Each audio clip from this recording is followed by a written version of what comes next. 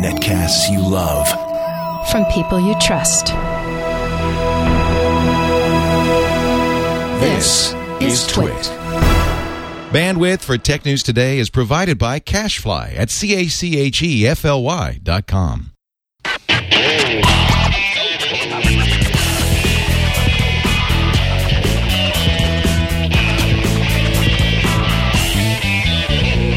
This is Tech News Today for Thursday, April 7th, 2011. Tech News Today is brought to you by Netflix. Watch thousands of TV episodes and movies streamed to your PC, Mac, or TV instantly. Plus, get DVDs by mail in about one business day.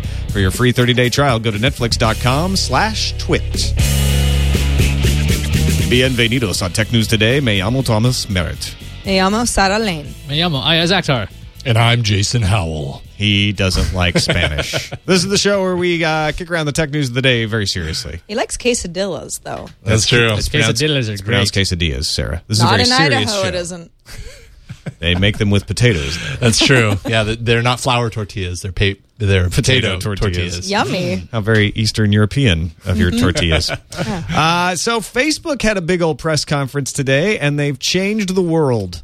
What did they do this time? They have introduced the Open Compute project at opencompute.org.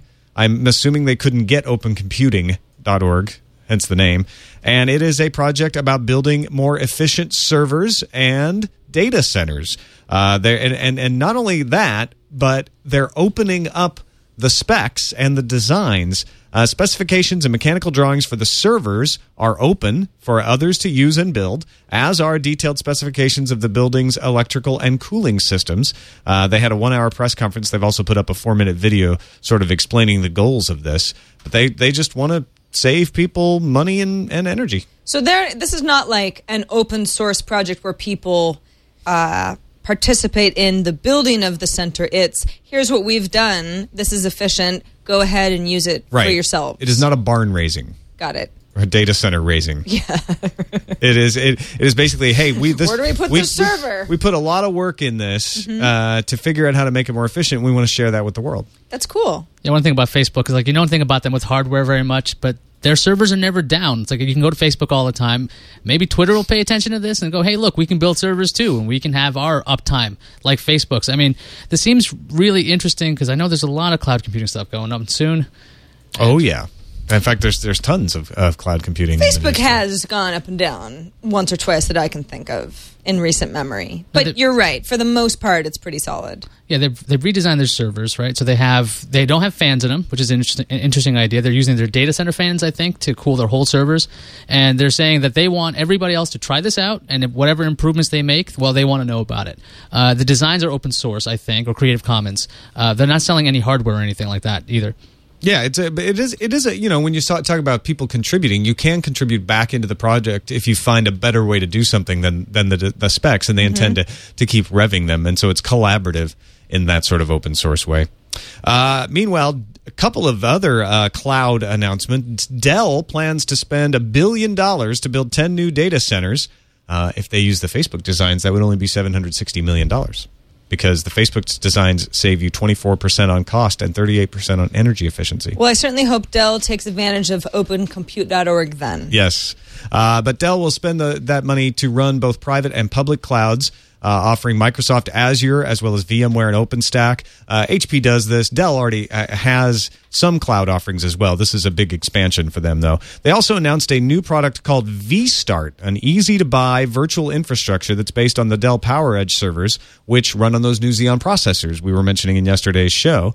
And that's another big upgrade announcement. You can buy these PowerEdge servers, these vStart, and the idea is you don't have to know a whole lot about the configuration.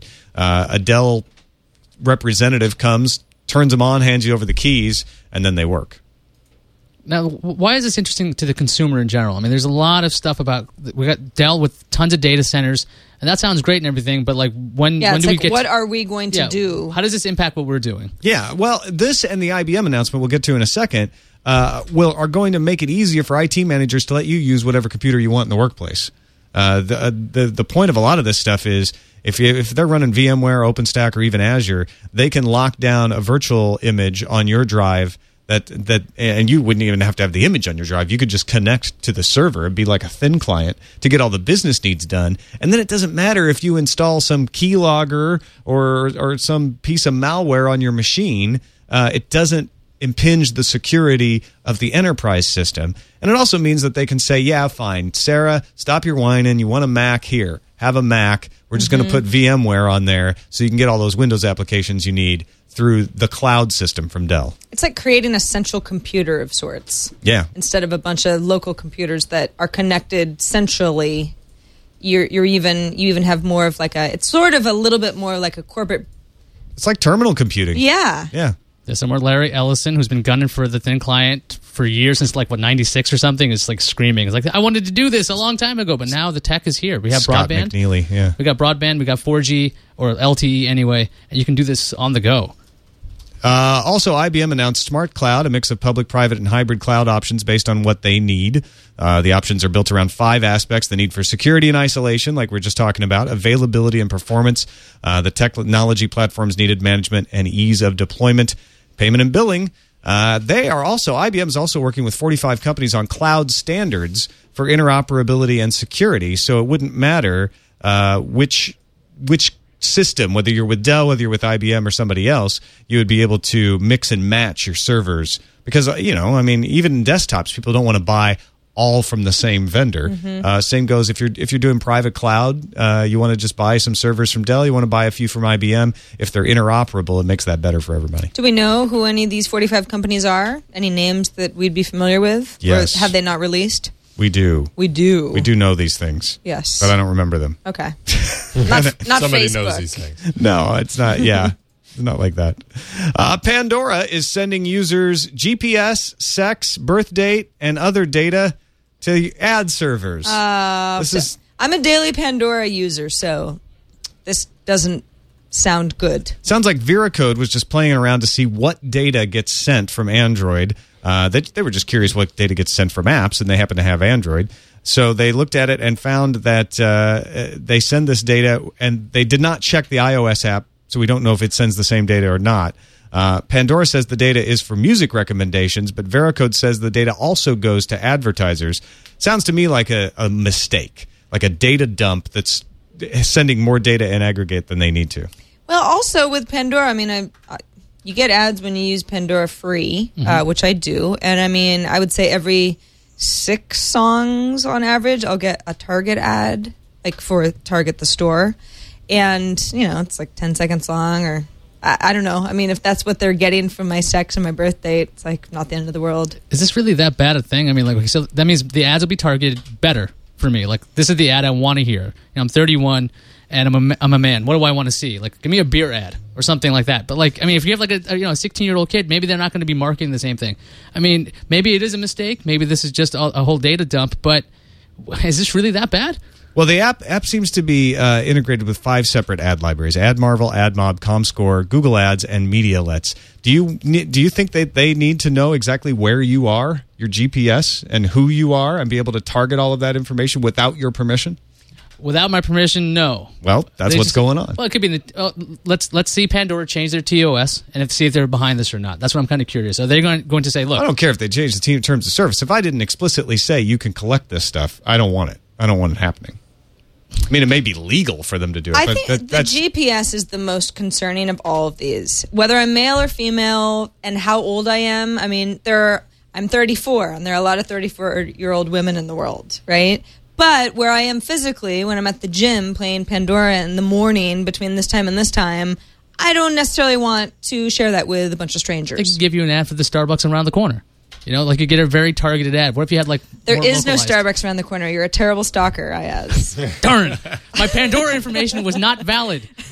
Earlier this week, Pandora was subpoenaed by a federal grand jury regarding data collection practices. So this is bad timing for Pandora, as it is. I still think this is data that they weren't explicitly trying to send to these companies. This is like Google Street View. They weren't very careful. We're sorry. We'll just I don't know if it's delete that. it. I don't know if it's that benign.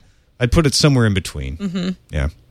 All right. Let's thank our sponsor for this show, Netflix. You can stream movies and TV shows directly to your PC or Mac. or right to your television. You got an Xbox, you got a PS3 or a Nintendo Wii, you can watch Netflix on those right on your television. Watch as many movies as you want, anytime you want. No late fees, no due dates. DVDs can be shipped to your house, or you can just watch streamings online. The streamings, I like to call them. Yeah. That's good. What have you been streamings lately? I've been streamings the Jason X, which is in the Friday the 13th series.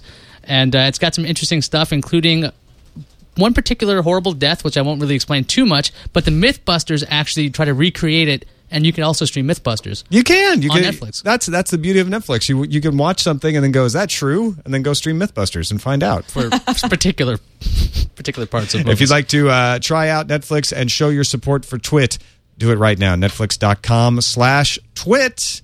And you will get a free trial membership. So try it out today. And pretty soon, all the Mad Men back catalog. I know, that's right. Pretty cool. Coming up. AT&T and Verizon are mad, but Sprint and T-Mobile and everybody else are happy over the fact that the FCC has passed new rules saying that all carriers must follow the same roaming rules for data that they follow for voice. So you get to use AT&T and Verizon's infrastructure if you're a little guy. Yeah. The FCC is not saying they have to open up their network. They're saying they have to negotiate on commercially reasonable terms and conditions. So if I'm a little provider in New Mexico and I want to offer a nationwide data plan, I can go to Verizon, and Verizon has to answer the phone. They have to negotiate with me, and they have to give me what is considered a reasonable terms and conditions. Now, if I can't afford it, that's fine. They can set their prices however they want, but they can't set it so high that no one could afford it, and they can't just turn me down and say no. I won't negotiate with you. But I mean, wouldn't whether you can afford the plan price that they're offering you really depend on how big of a company you are? I mean, a tiny little company in New Mexico, for example, maybe is priced out, but a mid-sized company in Illinois can afford it. Right. So commercially reasonable can be different from different people. That's why the commission also reserves the right to roll out arbitration on behalf of a dispute. If two companies can't agree, the two parties submit their competing offers to a third-party mediator, and the arbitrator then picks one of the proposals, and both have to abide by that decision. It's a 3-2 partisan line vote. The Republicans on the FCC said that this is going to hurt competition. It's going to hurt innovation. And the Democrats said this is going to help competition and it's going to help innovation. Well, so once again, politicians giving us true, awesome insight into how all of this works. Either it's going to be horrible or it's going to be great. So let's see how this works out. Yeah, AT&T and Verizon's thing is look, we want to be able to get paid for the infrastructure we rolled out, and somebody else shouldn't be rewarded because they just waited for us to spend all the money to roll out the infrastructure, knowing that they could force a deal.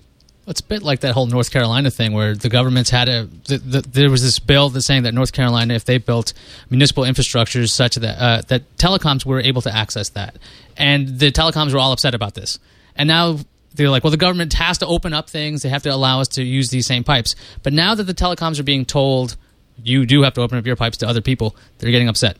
So, well, yeah, and they're not even being told. I find this to be reasonable regulation, which says, look, we've got roaming agreements for voice that are like this. We should have them for data because data is the new voice. It's the same thing, and rural carriers have a hard time providing nationwide data. The United States of America needs nationwide data. It's a big place, and people travel from coast to coast quite often. So, this is fairly light regulation as it goes. You're basically saying, look, you just have to answer the phone and negotiate with people. Verizon and AT&T don't like it because it's not in their best interest to have to negotiate with these folks they don't feel like. And the folks against it are saying, you know what, if the free market says that they don't want to negotiate, they shouldn't be made to negotiate. Right. I mean, I understand the point that Verizon and AT&T would have, that it's like, hey, we set up this infrastructure, and now, this is kind of screwing us over. Why other people get to hop onto it? Well, they're going to get paid to share. I mean, they've got to set a reasonable price, but it's still a price that somebody has to pay them.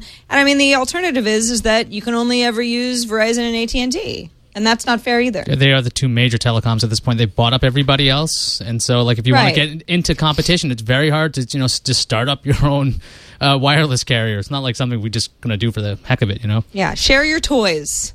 Earlier on Tech News Today, we talked about the fact that Google is not issuing the open source code for Honeycomb yet, even though you can buy devices with Honeycomb out in the marketplace. Open source developers can't expand on it or look at the source code until Google says, okay, we're going to hand it over. A lot of people have been criticizing them for saying that's not really the way open source code is supposed to work. When it is, you can't have a shipping product out there and still not have the source code open and call it open source.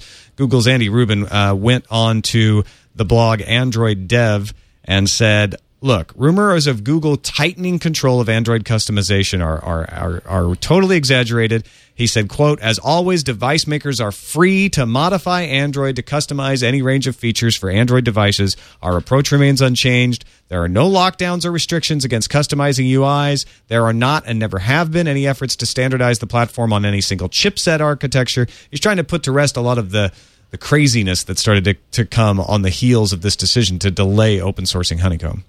Yeah, Android's supposed to be all open, so everybody's supposed to be able to download it, use it, customize it, and everyone was saying about, I think last week, that, okay, that's going to change. They really want some tight control over this. Now, Tom, you and I were arguing a lot about what open source means, and I'm just kind of curious, if Google just decided to stop calling it open source, would everybody just chill out? Oh, there'd be an uproar. I mean, well, first of all, it's based on Linux. They can't just stop calling it open source. Okay. Because there's GPL issues in here. They wouldn't want to stop calling it open source either. Yeah. I mean, they'd anger so much of the Android community. Right, but if they're basically violating stuff that's in the license because they're holding back all their a lot of people feel they are already. And where's the point that they have to release everything? Okay, like if they make one change to the code, is now the time? Why are they being forced? Well, you can get daily repositories from Firefox of the browser. Well, that's because they want to. Does Google have to do that by the license? They don't have to, but that means they're less open. Okay, Right. Less open source.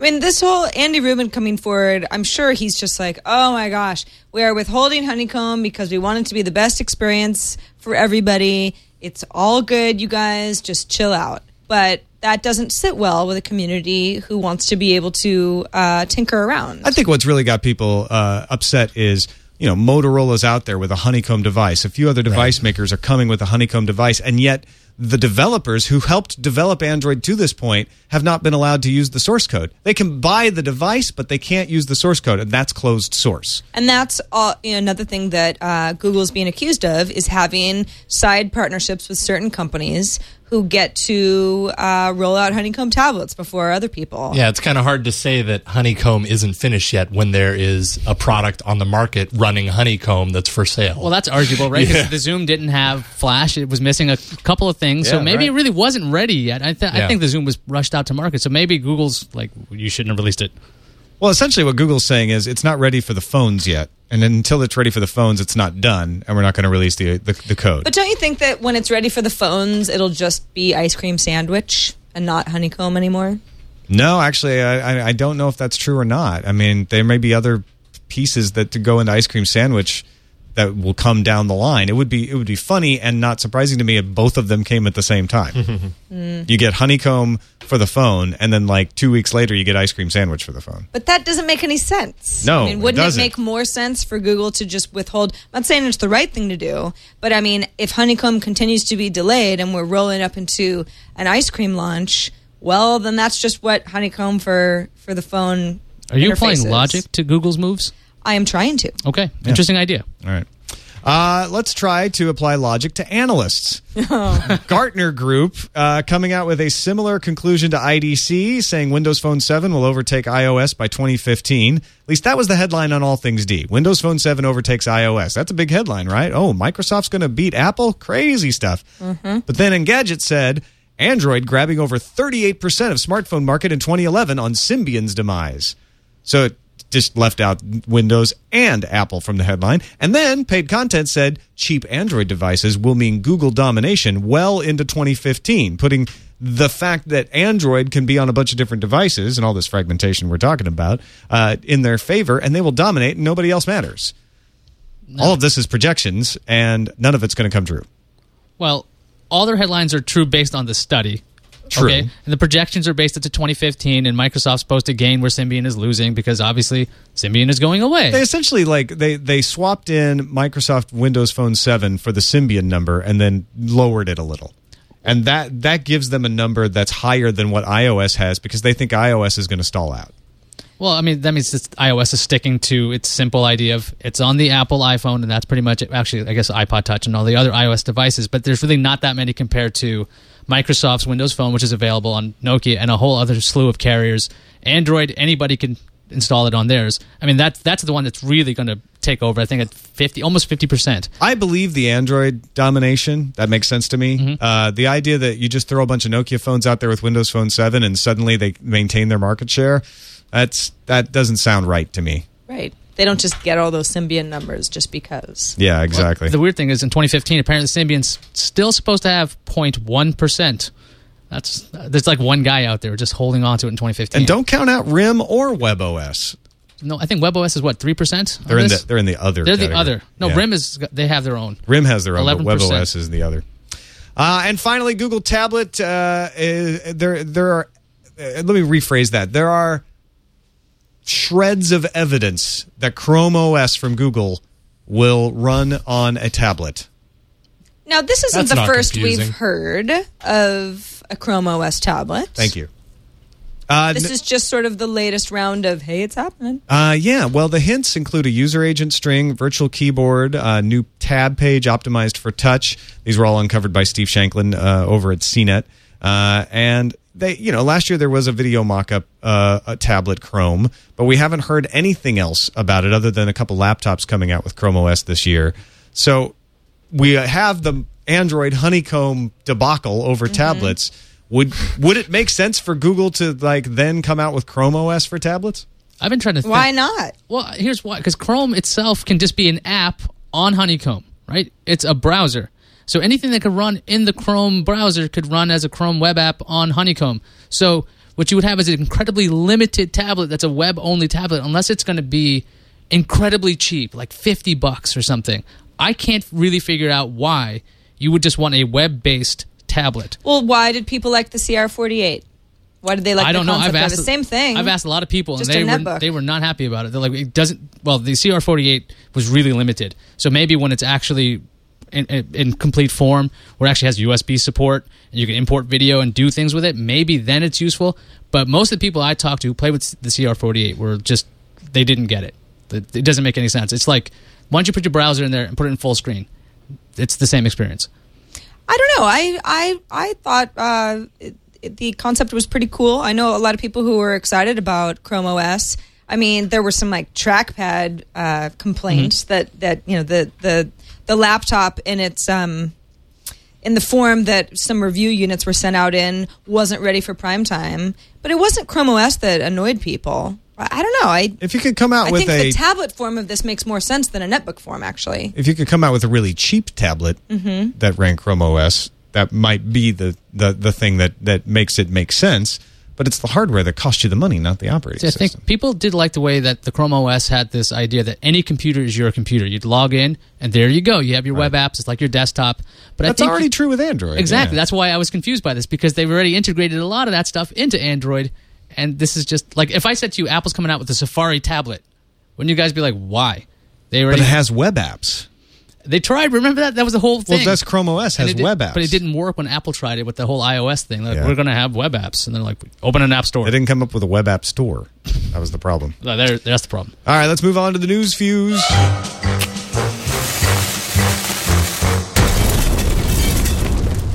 Remember how Monday we said you could put any version of Windows Phone 7 thanks to Chris Walsh's Chevron WP7 app on your Windows Phone? Well, at Microsoft's request, the app is now gone, and Redmond warns if you update your phone, you may not be able to get later updates and device-specific software, and ghosts might haunt you, so you just better not do it. Chris Walsh is part of a group doing homebrew development for Windows Phone 7 in cooperation with Microsoft, so that's how they got to him. Larry Page just started as CEO of Google on Monday, and he's already decided that all employees' bonuses should be tied to Google's social strategy. And if you're wondering, What Google social strategy? That's probably why Page tied 20% of their bonuses to this portion of Google's portfolio. Yeah, so good luck, secretaries and everybody. Come up with an idea for a strategy. Get social. Microsoft just launched a Bing app for iPad. You can search for stuff on the web by typing or by voice. Results show up right in the app, so you're not sent to Safari or anything. The Bing app also acts as a content aggregator, so if you probably didn't need a new way to browse the web on the iPad, you got another one. Yeah, it doesn't matter. Now you got one. Like Firefox and Opera. And why don't we use the browsers? I don't understand. Former HP head of enterprise sales Adrian Jones is being sued by HP for stealing trade secrets. HP is saying that Jones copied data onto a USB device before bolting to Oracle. Also of interest is that before the whole Oracle thing, HP was threatening to fire Jones after finding out about an inappropriate relationship with a subordinate. Apparently working at HP is like being in a soap opera. Sounds that way. According to Kotaku, the time is right for Nintendo to release the Wii 2.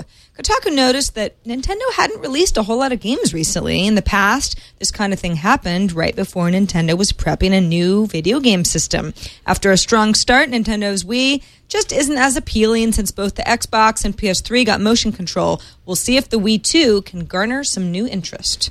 Google and the U.S. Department of Justice are set to be close to reaching a legal settlement over Google's intended $700 million acquisition of travel data company ITA Software, which has been under scrutiny since the deal was announced last July. Citing people familiar with the matter... Oh, them. Oh, those guys know everything. The Wall Street Journal reports the purchase would be allowed, but with close government security for antitrust violations. So if you ever need to know anything, just go ask people familiar with the matter.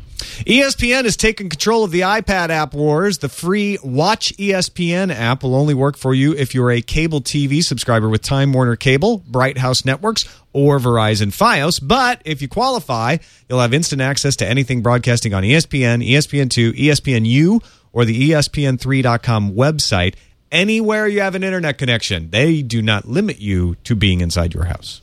Speaking of Time Warner, things are getting nasty over the Time Warner iPad app. Time Warner Cable filed a request for declaratory judgment Thursday in a federal court relating to Viacom. You make it sound like a holiday. Hey, everybody. It's Declaratory Judgment Thursday. I say words weird sometimes. I just want it to be fun. You know, it's we're Liquid talking about Friday, judgments. Declaratory Judgment Federal Thursday. Court, let's party. Relating to Viacom Cable Networks, seeking a ruling that the cable operator has the rights under its carriage agreement to deliver Viacom's programming to any device in a subscriber's home, while Viacom responded that it will sue Time Warner for breach of contract and copyright violation. Yeah. I am not surprised. Viacom never plays nice. This is a great step, though. Declaratory judgment, if that's the case, then this is done. Okay, that's going to be finished fast. So that'd be kind of nice to see. It's a bold move on Time Warner's part, huh? All right, our kicker today is about robots. In fact, the famous Geminoid robots, which are lifelike robots created by professors Hiroshi Ishiguro and Henrik Scharf in their own images. And they got together, the two professors and their assistant, with their Geminoid robot doppelgangers and hung out in a very uncanny valley kind of party. Just extraordinarily creepy. Just looking at this thing. And Gadget has the video embedded. If you look at it, the robots are meant to look just like their inventors. But the inventors didn't have to dress like them. Talk and act like them. And so, they all dressed alike. And they're just like hanging out, looking at each other. There's a scene later. I see like a Weekend at Bernie's sequel out of this somehow. Weekend at Bernie's 3? Because I think there actually was a 2. There was a 2. Yeah. There may have already been a 3, straight to DVD. Yeah, this scene where they're all together at a round table is really weird because the humans are laughing and can move like humans, and then you see these weird looking, almost look like CG characters. It's very strange. The one of Henrik Scharf looks the most lifelike, I feel like. Very much so. All right. Wow. Anyway, that will be the end of us all. Yes. I have to say. Time for the calendar. All right. Barnes & Noble offered up more details on Thursday on its plans to open its Nook Color device to more Android developers. The company released new tools for those looking to create apps for the e-reader and said it plans to offer developers 70% of revenue generated through its store, with Barnes & Noble getting the remaining 30%. Apps for Nook.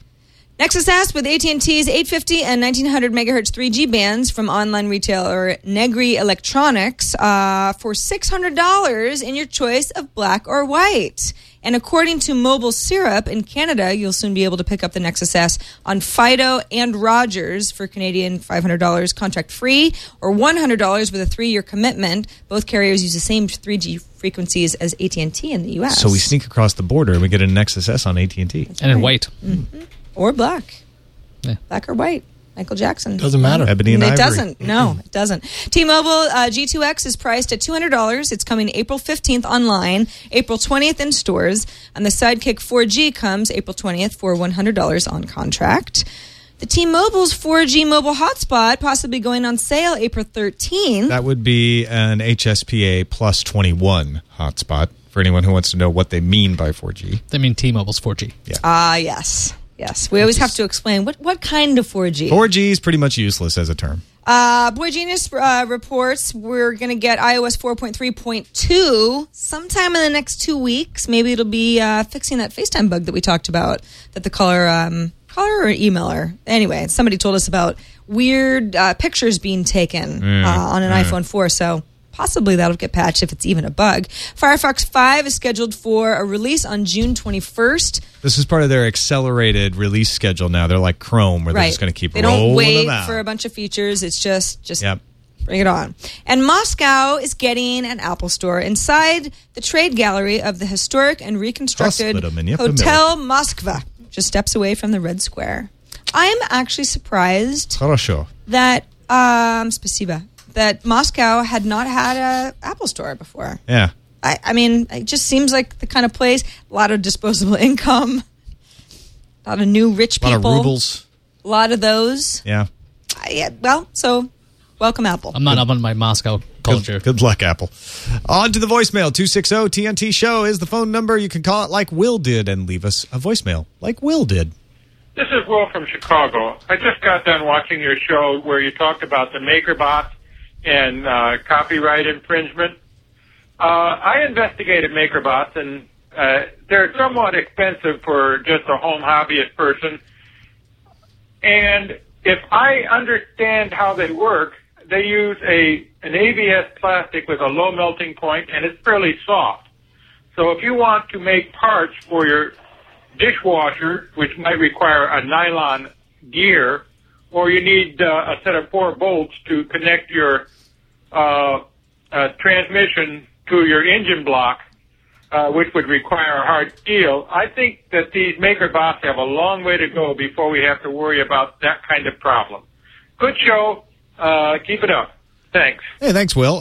Those are good points. The MakerBots are definitely in the pricey range right now because they're a hobbyist thing. They're around $1,300. So it's not something you just, buy on a whim, throwing away money for. Yeah, but one of the things you can do with these plastic-based models is you can make molds, and then you can actually use the real materials that can stand up to this kind of hardware and tear, like a car or a dishwasher. Just because it's plastic, I mean, it's not going to be able to be the part you use necessarily, but you might be able to make a usable part from it. I wonder how much plastic is going to get thrown out when people are like, darn, it's 1 inch off. I can't use this. Yeah. Just like we do when we print out something, we're like, It's running out of ink. Yeah. You recycle bin for the ABS plastic right there. Yeah. Yeah, and then your car, when you're like running out of plastic and your car has a part that was made, when you were near the end of the cartridge. And you're like, do you think maybe this is just go okay? ahead. I'll use it. Needs more It should be cyan. fine. I mean, it's only my wheelbase. And didn't need that eventually, these printers will print more different kinds of materials Yeah, that's true. than this. But Will's right. It may be. I think it'll be a little faster than Will thinks it will be, but it's not something you can go buy it today. Emails, you can send them to us. Use your email client to direct your electronic mail to Tom, and then use the @ symbol, and then write twit.tv.